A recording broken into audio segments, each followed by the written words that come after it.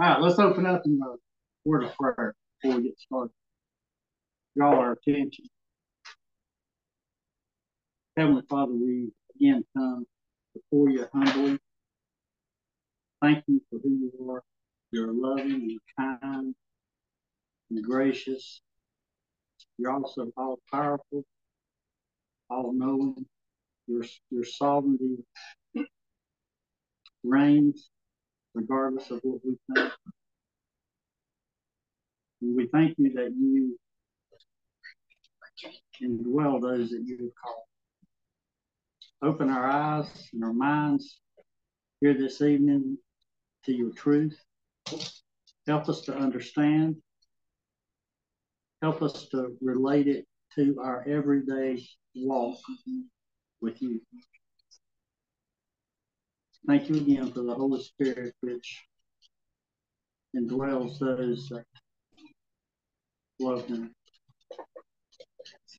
And again, we just pray for those that are not here, that you would bless them as well. We've got several out, and we think of those. We think of those that are sick as well. I think especially of Joe, as I was just talking to you. We pray for your mighty work in his life and in his body and in his heart and his family. Thank you again for this privilege of opening the word and reading it and looking at it. In Jesus' name, amen. All right. Mark 7, and our verses will be 14 to 16. You need a chair? Yeah. Okay, you just stand. You just want to stand. That's okay. All right. Who wants to be by stage? You want to be by stage? They just want to stand. They just want to stand. All right. As we come to chapter 7, Jesus had already fed a massive crowd of people with 5 loaves and 2 fish. That's in 641. Probably around 20,000 people. His chosen 12 are still amazed and don't quite understand what Jesus is doing. And rightly so. We can see the whole picture, the beginning to the end. We can study it. We can pick it apart. We can look at other scripture that support it. They didn't have that advantage. We tend to overlook that sometimes. Jesus had included them in his great work. They too could do mighty deeds like no others. Their faith seemed to be growing ever so slowly, as did their understanding of Jesus' true mission. Jesus' mission was not to liberate them from the oppression of Rome or to save them from Rome, but to save them from themselves, to show them their sinful hearts, their rotten core, that Jesus could save or change alone. Jesus is the only one that can change a heart. But Jesus was ever so patient with them, again and again, explaining his parables to them. Actually, his patience has endured from the beginning of time to his people. If God was not faithful at keeping his promises to Abraham, Israel would not exist today. Because we know they were sinful people too, and he had promised to make them a great nation, an innumerable amount of people. And they continued to sin, and at times God even wanted to destroy them. Moses, I remember one time in particular, came on their behalf, and he says, "What will this look like to the other nations if you destroy them?" You know, but God stuck to his promise of making them a great nation. If you think about it, Israel is the only one today out of all the nations in the Old Testament, the Amorites, all those old nations that exist today. Israel is the only one. Jesus was coming to fulfill Scripture. The way they had worshipped and had been taught to worship was coming to an end. The sacrifices that were commanded, the the eating practices, clean and unclean animals would be stopped. And this made me think, could this be possible why Jesus came with such power and authority? Because he's coming with changes that they've been practicing for thousands of years. He makes changes, and in what authority did he have? God's authority. And part of that was proof through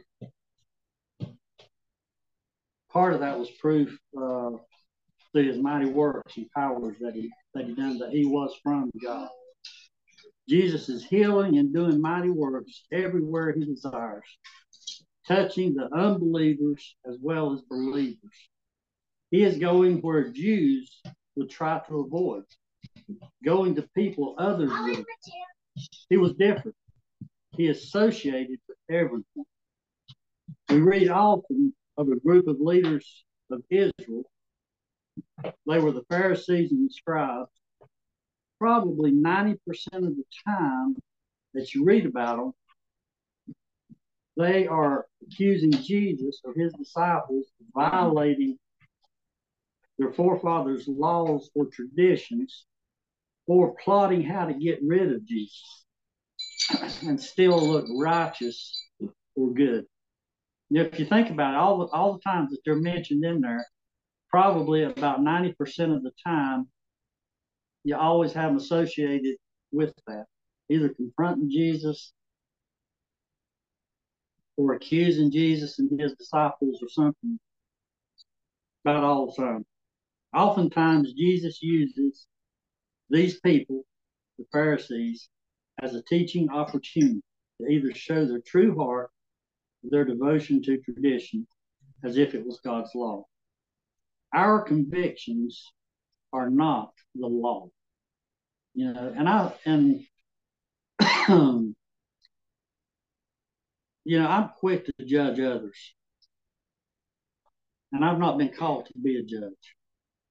You know, I tend to judge according to my standard.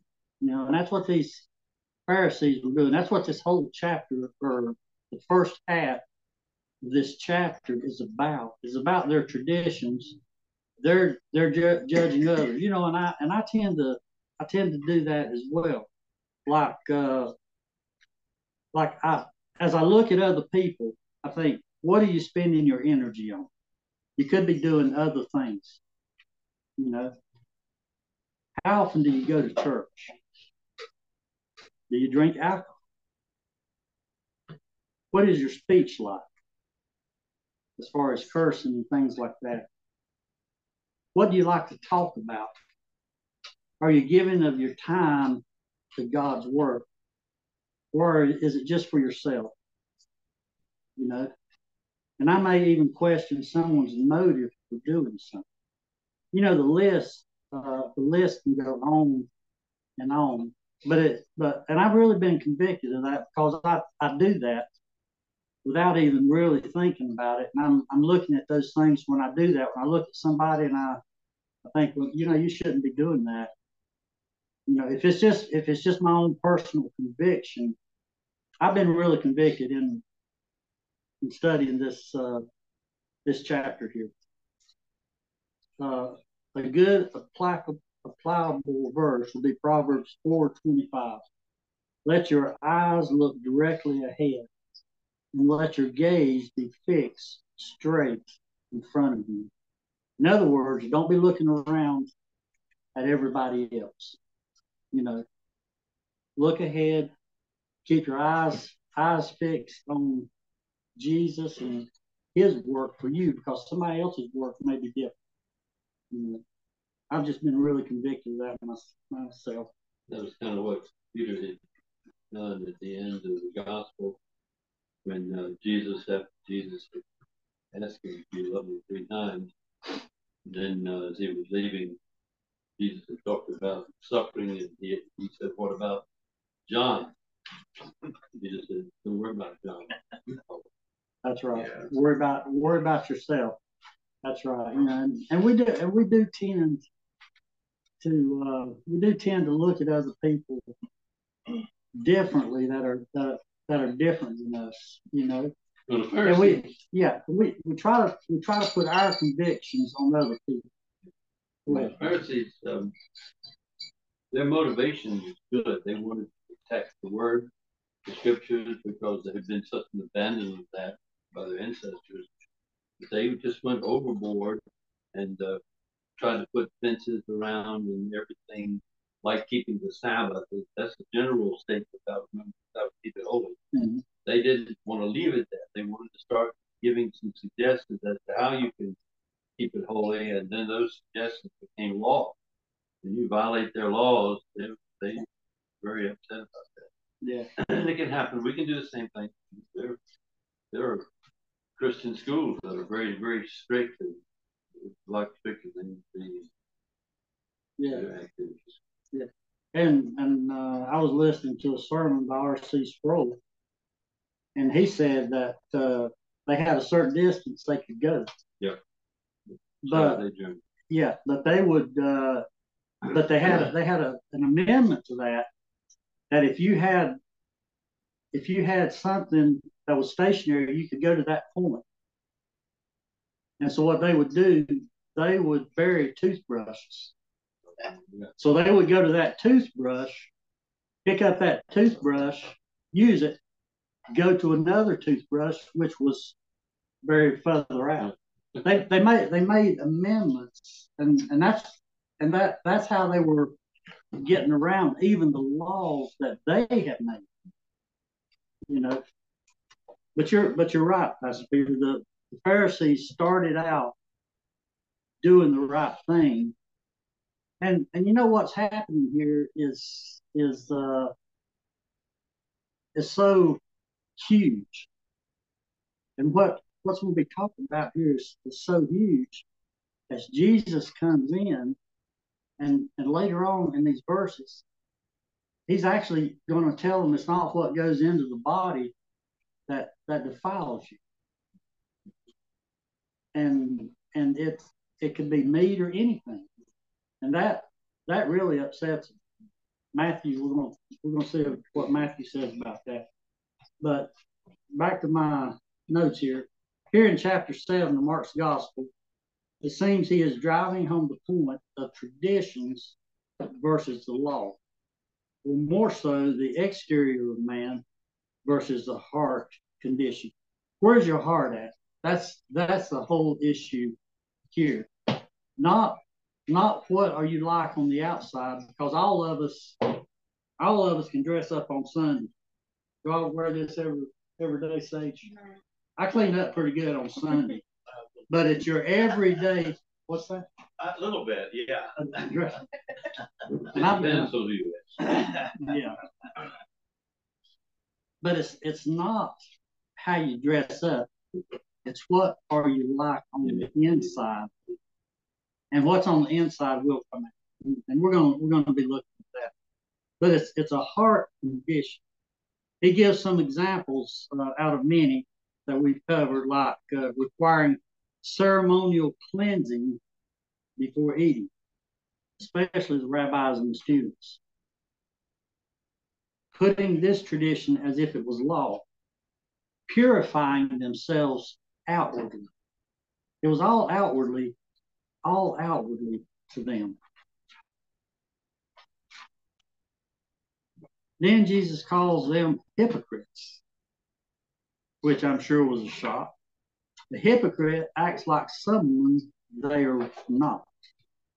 They acted like they were so God-honoring by following the commandments, but in reality, they honored their traditions. Jesus gives an example. Honor your father and your mother. That's a commandment. How many of them read that in the commandments? Honor your father and your mother. They have made an amendment which looks good on the outside, willing their assets to the temple, which would trump God's command. Right? That looks good on the outside. I'm gonna give all the things that I have when I die. I'm giving it to the church. Don't that sound Who in the New Testament we know that that yeah, they didn't actually do that, no, but they acted like they had given everything, right? And what happened to them? Both of them, God judged them.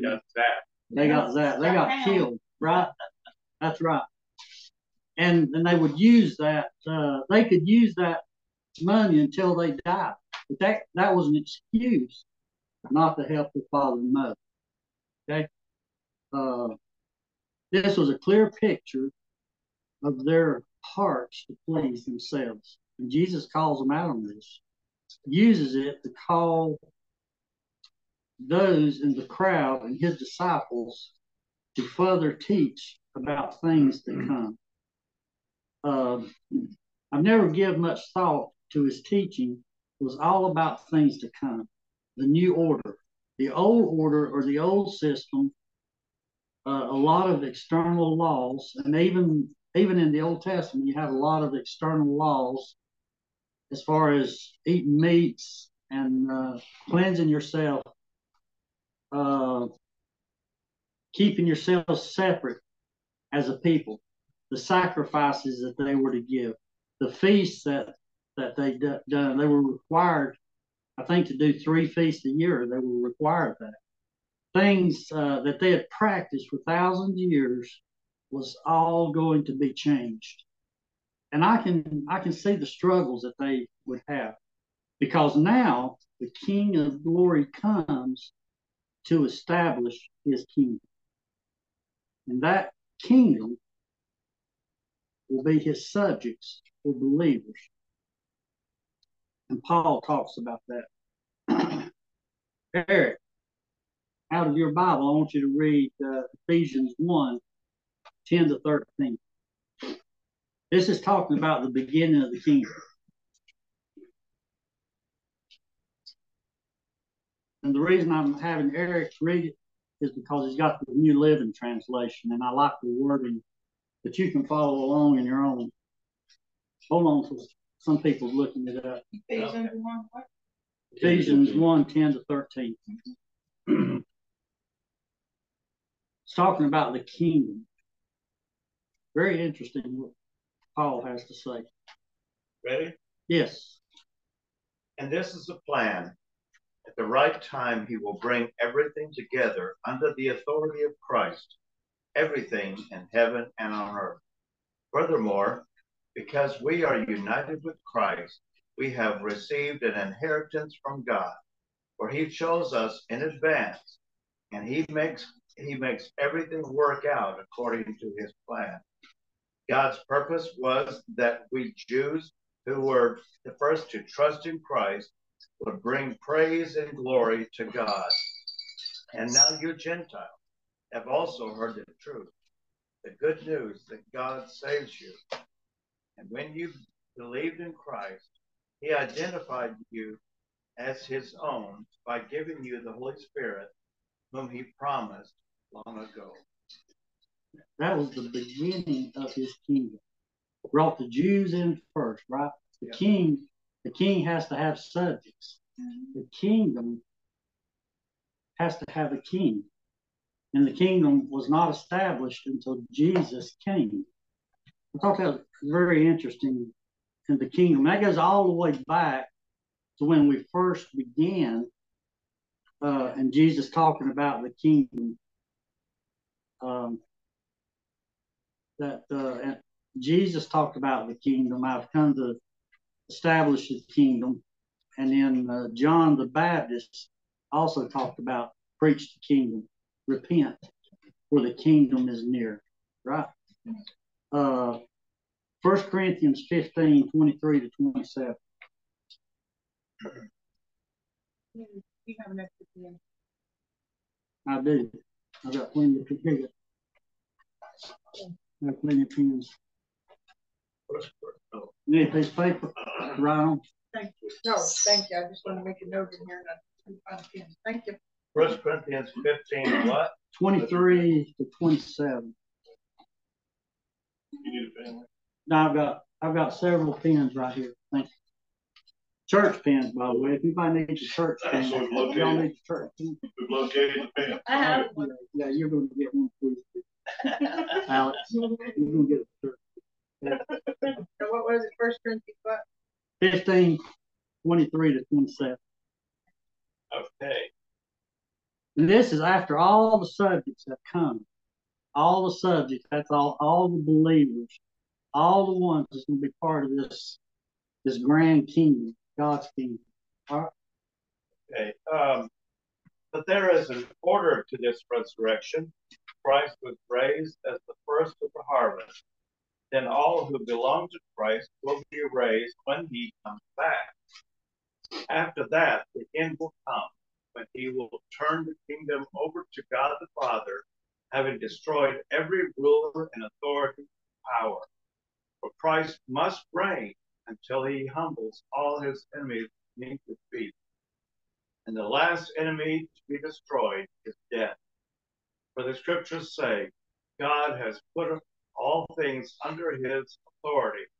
Of course, when he says all things are under his authority, that does not include God himself, who gave Christ his authority. Okay, so at the end, when this kingdom is full, when God is called that last saint, so to speak, Jesus, as I understand it, is going to give that authority that God gave to him when he came to establish that kingdom. He's going to give it back to God. Isn't that interesting? That's a very interesting concept. So we have the beginning of his kingdom, and then we read about the end when he has destroyed the enemy, and that's what he's in the process of doing now. He's in the process of building upon that kingdom that he has started, and he is in the process of destroying Satan, who is his arch enemy, and sin. Sin is the last enemy to be destroyed, right? Sin is the enemy, is our enemy. Sin is our enemy, not necessarily people. You know, we think of people as being our enemies, especially today with wars going on. We think of countries being our enemies, but sin is our true enemy. And death. And death. That's right. And death. Sin is death, right? Yep. That's right. Sin is, yeah. All this just to say how important the teaching of the kingdom of God is. Mark mentions this as early as Mark 1:15. The time is fulfilled and the kingdom of God is at hand. Repent and believe in the gospel. In this section of Mark 7, verses 6-23, Jesus addresses three groups of people, and that's the section we've been in. The first section that we've already looked at, in verses 6-13, come to him. It's the Pharisees and the scribes. They come to him. So he addresses them. The section we're going to look at tonight is the second group, which is the crowd. Now, and with this crowd, we still have the first group. We still have the Pharisees and the scribes that are there, which he has addressed. And then we're going to have, in this group, we're going to have the crowd. After Jesus gets through talking to the Pharisees, he's going to address the crowd, and then he's going to address a third group, which is his disciples. And I believe that's a small group because he goes into a house. So if he goes into a house, you can't get a multitude of people or a large amount of people into a house. So I believe it's a smaller group of people, of his disciples, and probably not just his 12 disciples. There was probably others that followed him as well. You know, those that were seeking and asking questions of him. The third group will be disciples, which was apparently a small group, which I've already said, and that's in verses 17-23. So let's pick up in Jesus addressing the crowd in verses 14-16, and I'm going to read those verses. So Mark 7:14 to 16. It says, when he had called all the multitude to himself, multitude, that's a lot of people, right? When he called the multitude to himself, he said to them, hear me, everyone, and understand. There is nothing that enters a man from the outside which can defile him, but the things which come out of him, those are the things that defile a man. If anyone has ears to hear, let him hear. Has anybody here got a version that has not got verse 16 in it? No, but mine's in brackets. Well, I have New Living Book. Yeah. Yeah, NIV doesn't have it. Yeah. I don't have it. Yeah. So it's Some- early manuscript to omit that verse. Yeah. Mine is- Yeah, it doesn't change the verse either No, way. no. It doesn't take away from it, or it don't add it. But I just want you to know that some of your Bibles, in case you're wondering, it's not a misprint. But all right, verse 16. When he had called all the multitude to himself, he said to them.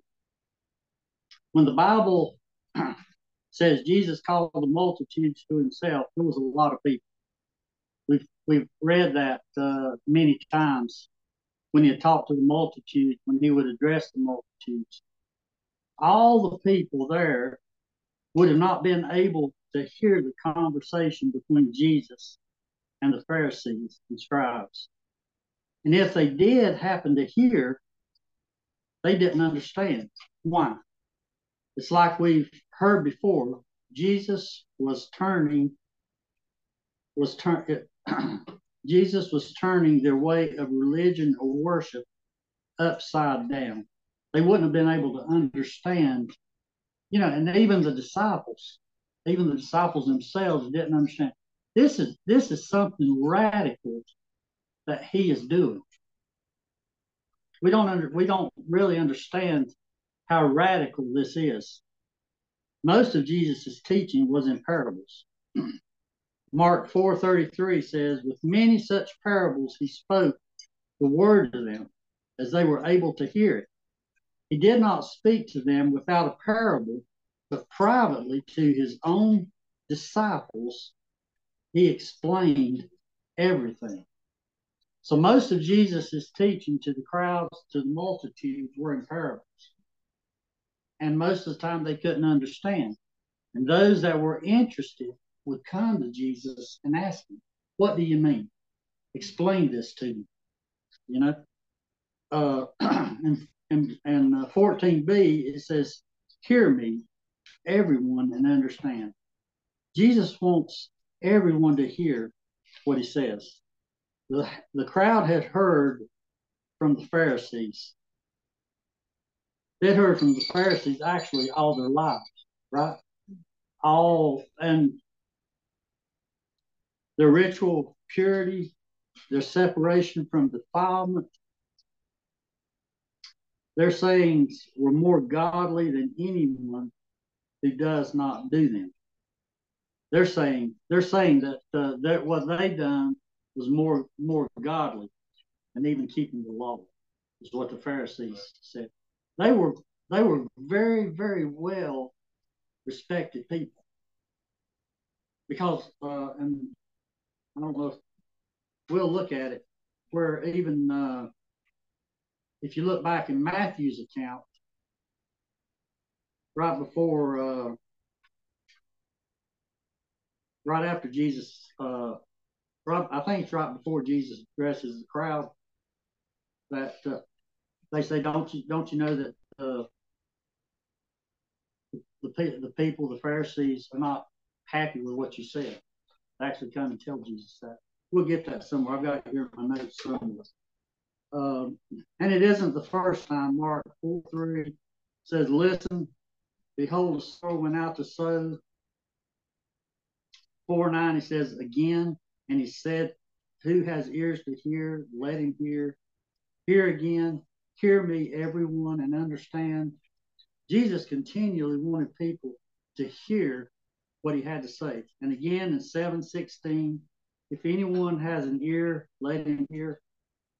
God even declared 3 disciples to listen to him. Mark 9:7. Then a cloud formed, overshadowing them, and a voice came out of the cloud, "This is my beloved Son. Listen to him." That was God that was saying that. We all know how important Jesus' words are, even today. Still inviting everyone to hear what he says. Everyone needs to listen. There is nothing that enters a man from the outside which can defile him. That's in verse 15a.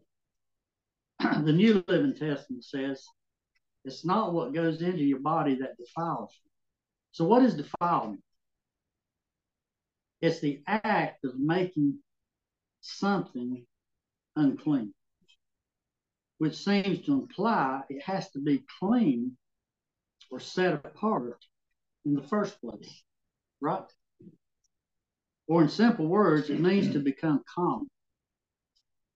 And if you remember, we talked about that the Pharisees did not accept just common, right?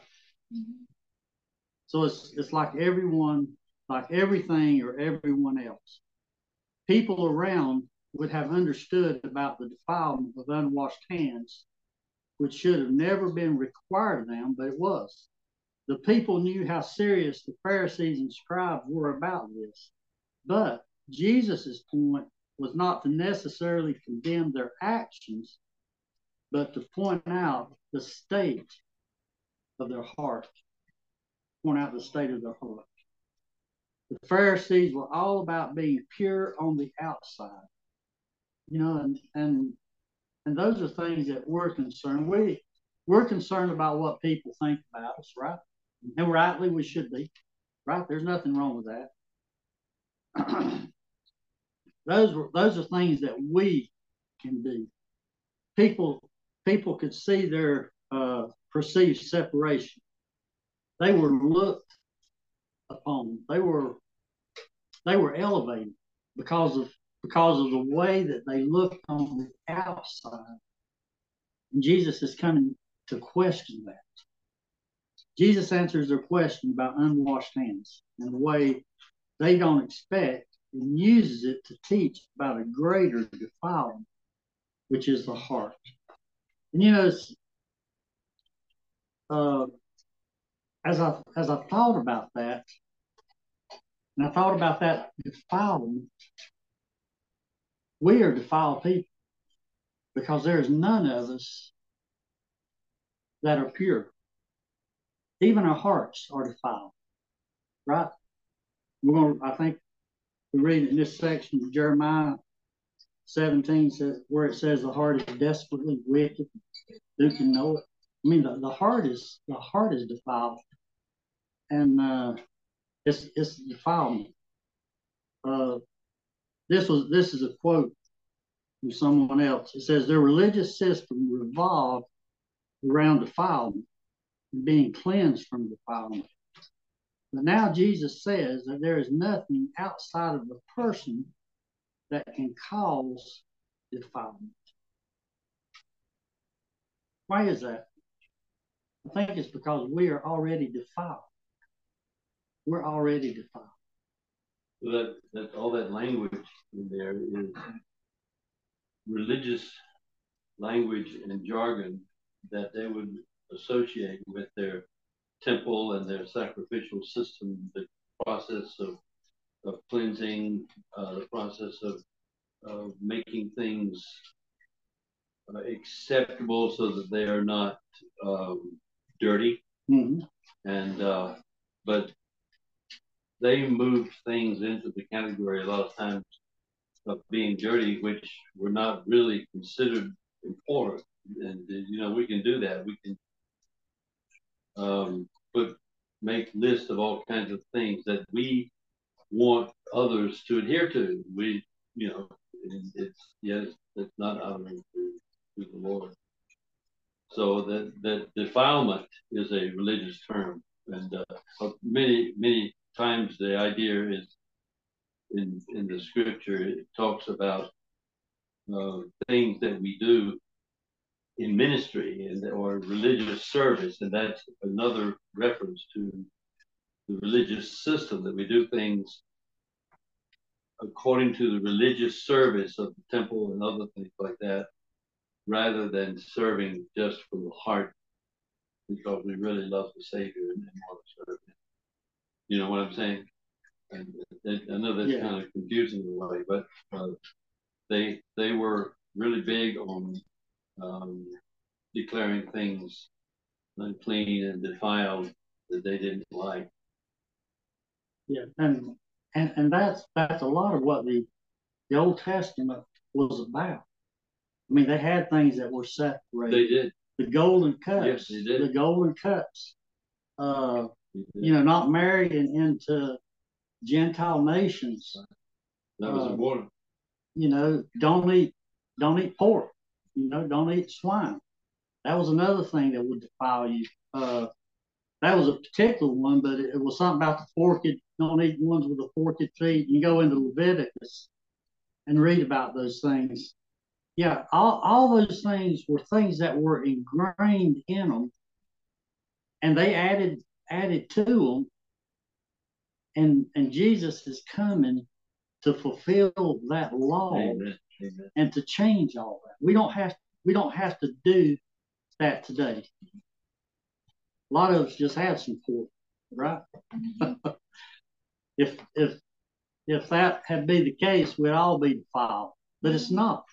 He's made all things clean for us. It's not the outside. Again, this is what this whole thing is about. He's changing or fulfilling, I guess is a better word, of the old things that they had to do. He is paying the price to where we don't have to go through them. Isn't that a blessing? We don't have to sacrifice. We don't have to sacrifice a lamb. We don't have to sacrifice doves or bulls or anything like that to pay for our sin. Actually, it didn't pay for it. It just covered it. He came to pay for it and to remove it. But you're absolutely right. He said, if you love me, you keep my commandments. That's right. That is how you know if you belong to God. That's absolutely true. That you will desire, your heart's desire will be to follow Him, to be with His people. Those are things that come from the heart. You know, it's not a thing that you have to muster up, so to speak. And the core problem is sin, and sin comes from the heart. At times, we are all guilty of convincing ourselves that we sin because of something or someone outside of us has made us do it. I yelled because he cut me off in traffic. I yelled because he cut me off in traffic. See how that's shifting the blame to somebody else. I lost my temper because I'm under a lot of stress.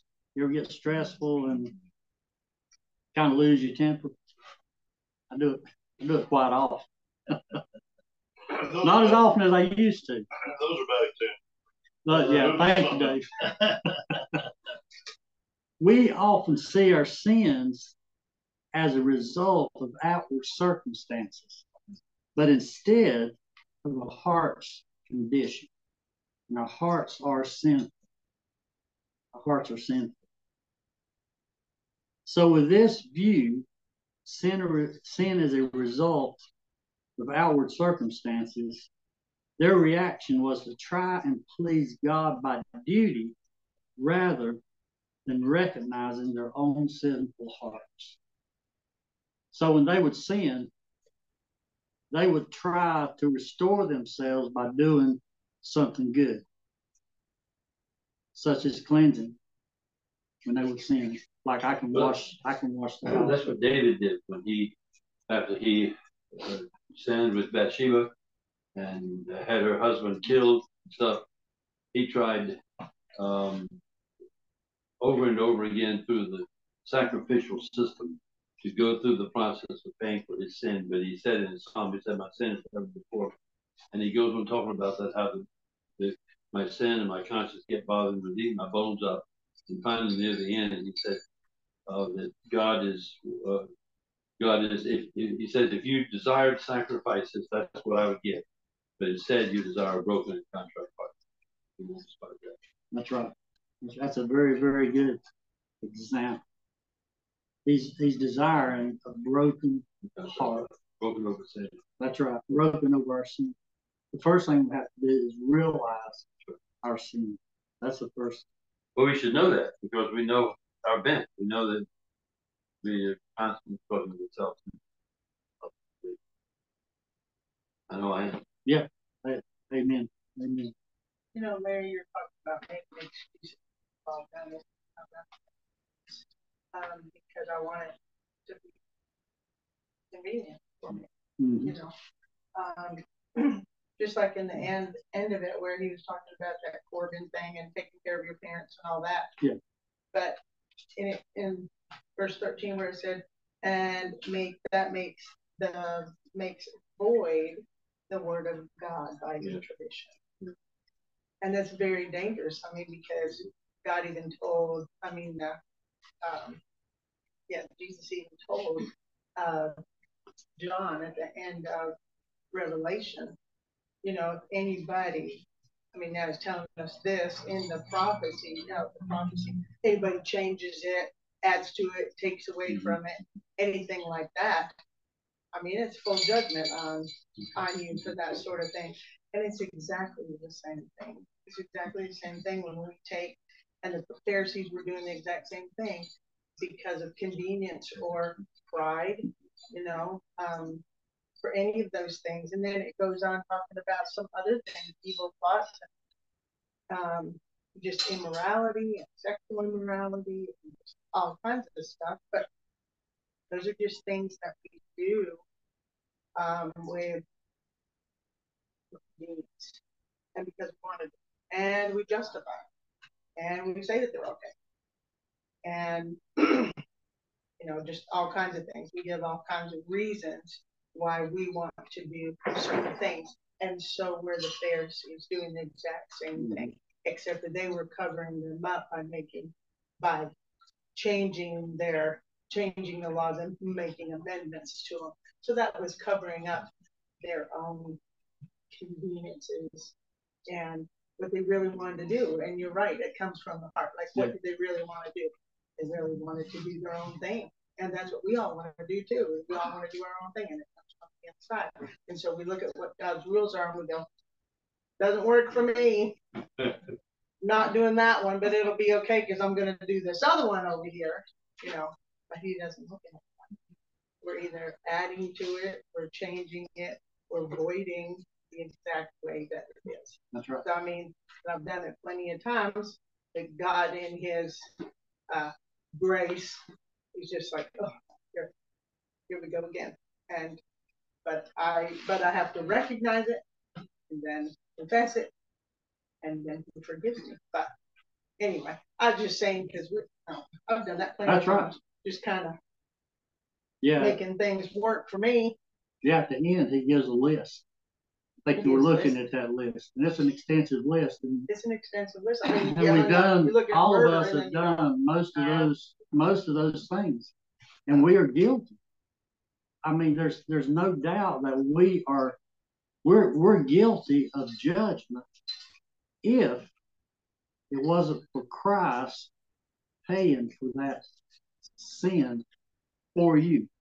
And that's where you have to believe it and accept it in your heart, because all of us are guilty.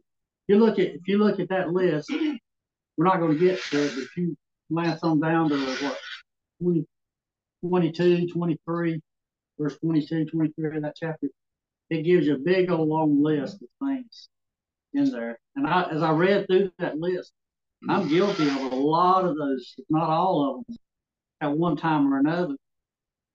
See, and I think that's the thing. We are guilty, and even our hearts are guilty. But unless God changes our hearts, we're going to have to pay for that guilt.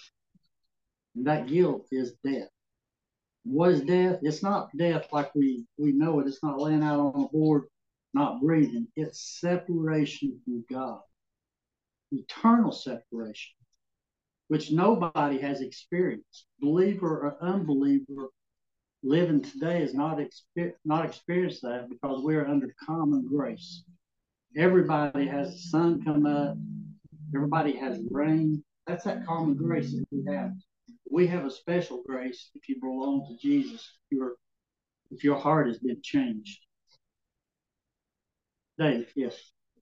Well, like you said, this is radical. It is. These gentlemen have taught you that all that you've heard for your entire life. These are the interpreters of the law of God. Right? Mm-hmm. And they say that you have to do it this way. But like you said, if you can't do it this way, there is ways to skirt around this and do it this way. And you're in some gray area, but I mean, you're still getting it done. That's fine. You know, where God's law is not gray area. And that's why he gave specific instructions, not the 700 instructions that the religious leaders gave. Yeah. You know, he gave these commandments on what to do. And men always do that. They always try to come up with the exclusivity of themselves, you know, and then everybody be like me. And if you want to be part of my gang, you have to do what I say to do, you know, and that's kind of like the Pharisees. Well, like the pastor said, I mean, they were good. Their hearts were in the right place. Yeah. They wanted everybody to be clean.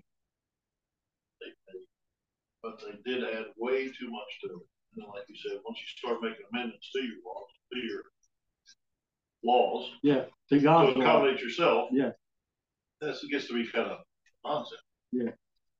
But it was a radical thing for this man to come up and say, all this is void.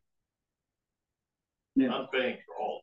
Yeah, that's yeah. Now the chains are off, you know, and I'm giving you true freedom and joy. Yeah, so you can be difficult on these Pharisees, but this is some radical stuff. Yeah. You know. And I think that's part of why I mentioned in the beginning of why Jesus had all these powers, because of all the changes. You know, he was God, and we know that that's the ultimate reason. Yeah, we know that's the ultimate reason he had these powers, but he displayed these powers to prove who he was, to prove his authority. Now, if somebody comes along today, and there's a lot of people that come along and say, I'm from God, you know, and you got a lot of cults and things out there, but they don't have that proof, you know. People follow them anyway, right? People are looking for excuses. Well, they're for convenience. Yeah. Yeah, this is a little.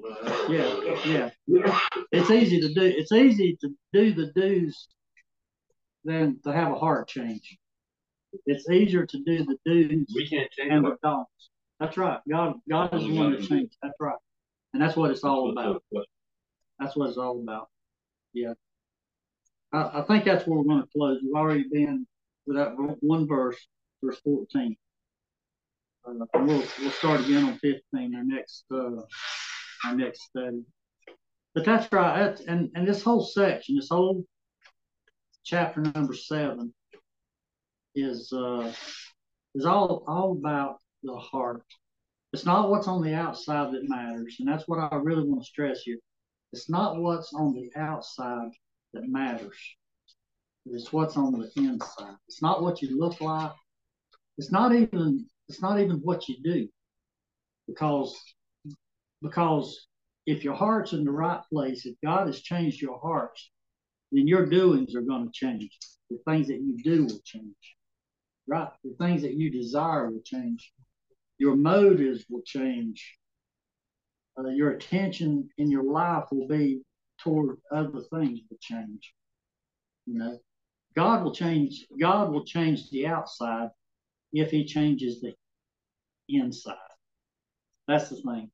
When you change the outside, it does affect the outside. It does. When he changes the inside, it does affect the outside. That's right. That's right. Now, Larry, remember the rich young ruler? Yeah. He was pretty well perfect. Yeah, You he know, was. I mean, he really was. And even the disciples, apparently the disciples they knew this man or they knew of him because when he started talking and he was like, well, I've obeyed all the laws. I've done all the commands. I've done this and I've done that. And, I've just like kept everything. I've honored my parents. I've done everything I'm supposed to do. And even everybody else was looking at him like, yeah, we know this guy. He's amazing. But then, Jesus knew his heart that he was not willing to commit his life, his money. He was just couldn't get himself to do it,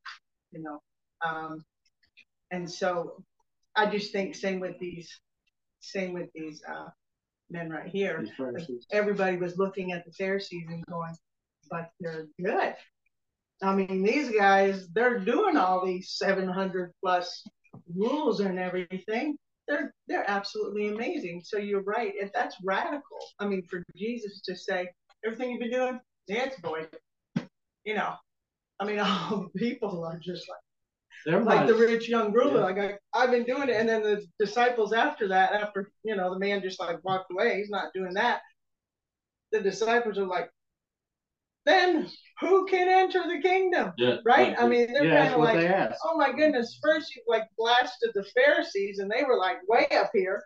And then here's this rich young ruler man, this man who we've known, and he's got an impeccable lifestyle. And you just, you've just pretty much, took care of that too. So it's a, yeah, they did. I mean, they did ask Jesus. Yeah, they were like, well, then who can? Who can enter? So here's Jesus. You're right. Here's Jesus talking to the Pharisees and stuff, and all the people that are around are just like, so where do we go? Jesus. Power shift. That was a power shift. Yeah, and later on, Peter even kind of bucks this change. We read about that in Acts, I think, chapter 10, somewhere around chapter 10 there, where he bucks that change as far as allowing Gentiles in. And not only that, but eating meat. He told the Lord, he said, I've never done these things, From when I was a boy, I've never done these things. Yeah. So I can kind of relate to these people. Somebody coming in trying to change what we're doing or what we believe. I put up my hands and my feet. No, let's wait a minute here. I've been doing this all my life. So, but that's good. That's good. But God's the only one that can do it. God does the changes. He showed it by sending his son with all these powers. And then not only him having these powers, Jesus delegated these powers to his closest disciples. How amazing is that? You went out preaching and things like that? Yes, went out healing. Yeah. Even the Bible even says they raised the dead. Yeah. I mean, if that's not enough, but that crossed over. Yeah, but that's going to appear again in the book of Revelation. There's going to be two prophets that's going to be raised in the streets. They're going to kill them again. Any other comments?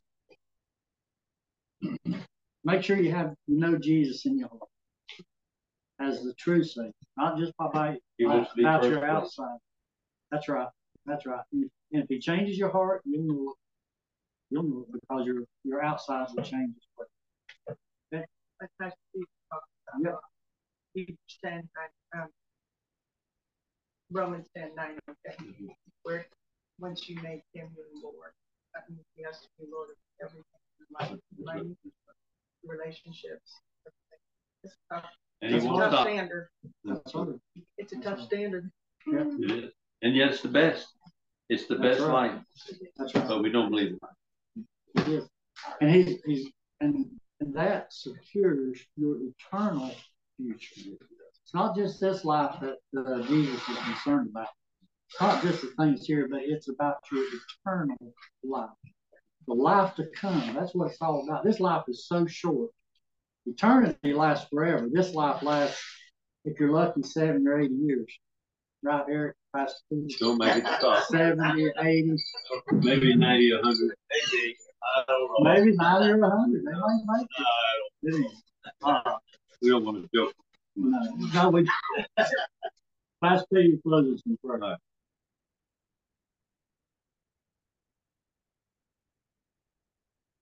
Father, thank you for the privilege that we have to talk about you and your people gathered around you here, looking at your word, contemplating, or trying to contemplate who you are, what you are doing in our lives. You are so very, very good to us. Thank you for the things that you have shown us today. It's been a good day. Thank you for your mercy and your grace. Thank you for the fellowship. We are your family. Thank you that our security rests in you and what you've doing and what you've done. Help us to know about it, know it better. Be merciful to us. I pray for my heart because I can see as we're talking about things, I see so many distractions in my life. And I know that they're not pleasing to you. Thank you for this fellowship. We ask your blessing upon us this week. Pray also for those that are not here. Now, Rick's not here, and Pete and Doria, we're teasing about them not being here, and we'll be able to get a word in edgewise. But we thank you for them and for their heart. We love them very much, part of the family. And Bob and Vicky. Yes, and Bob and Vicky, you're exactly right. We pray for them as well. Thank you for bringing Sage back today. We pray for her. Thank you for the young man that's with her. I don't know his name. We pray for him, with his heart as well. Ask your blessing now upon this week. We pray in Jesus' name with thanksgiving. Amen.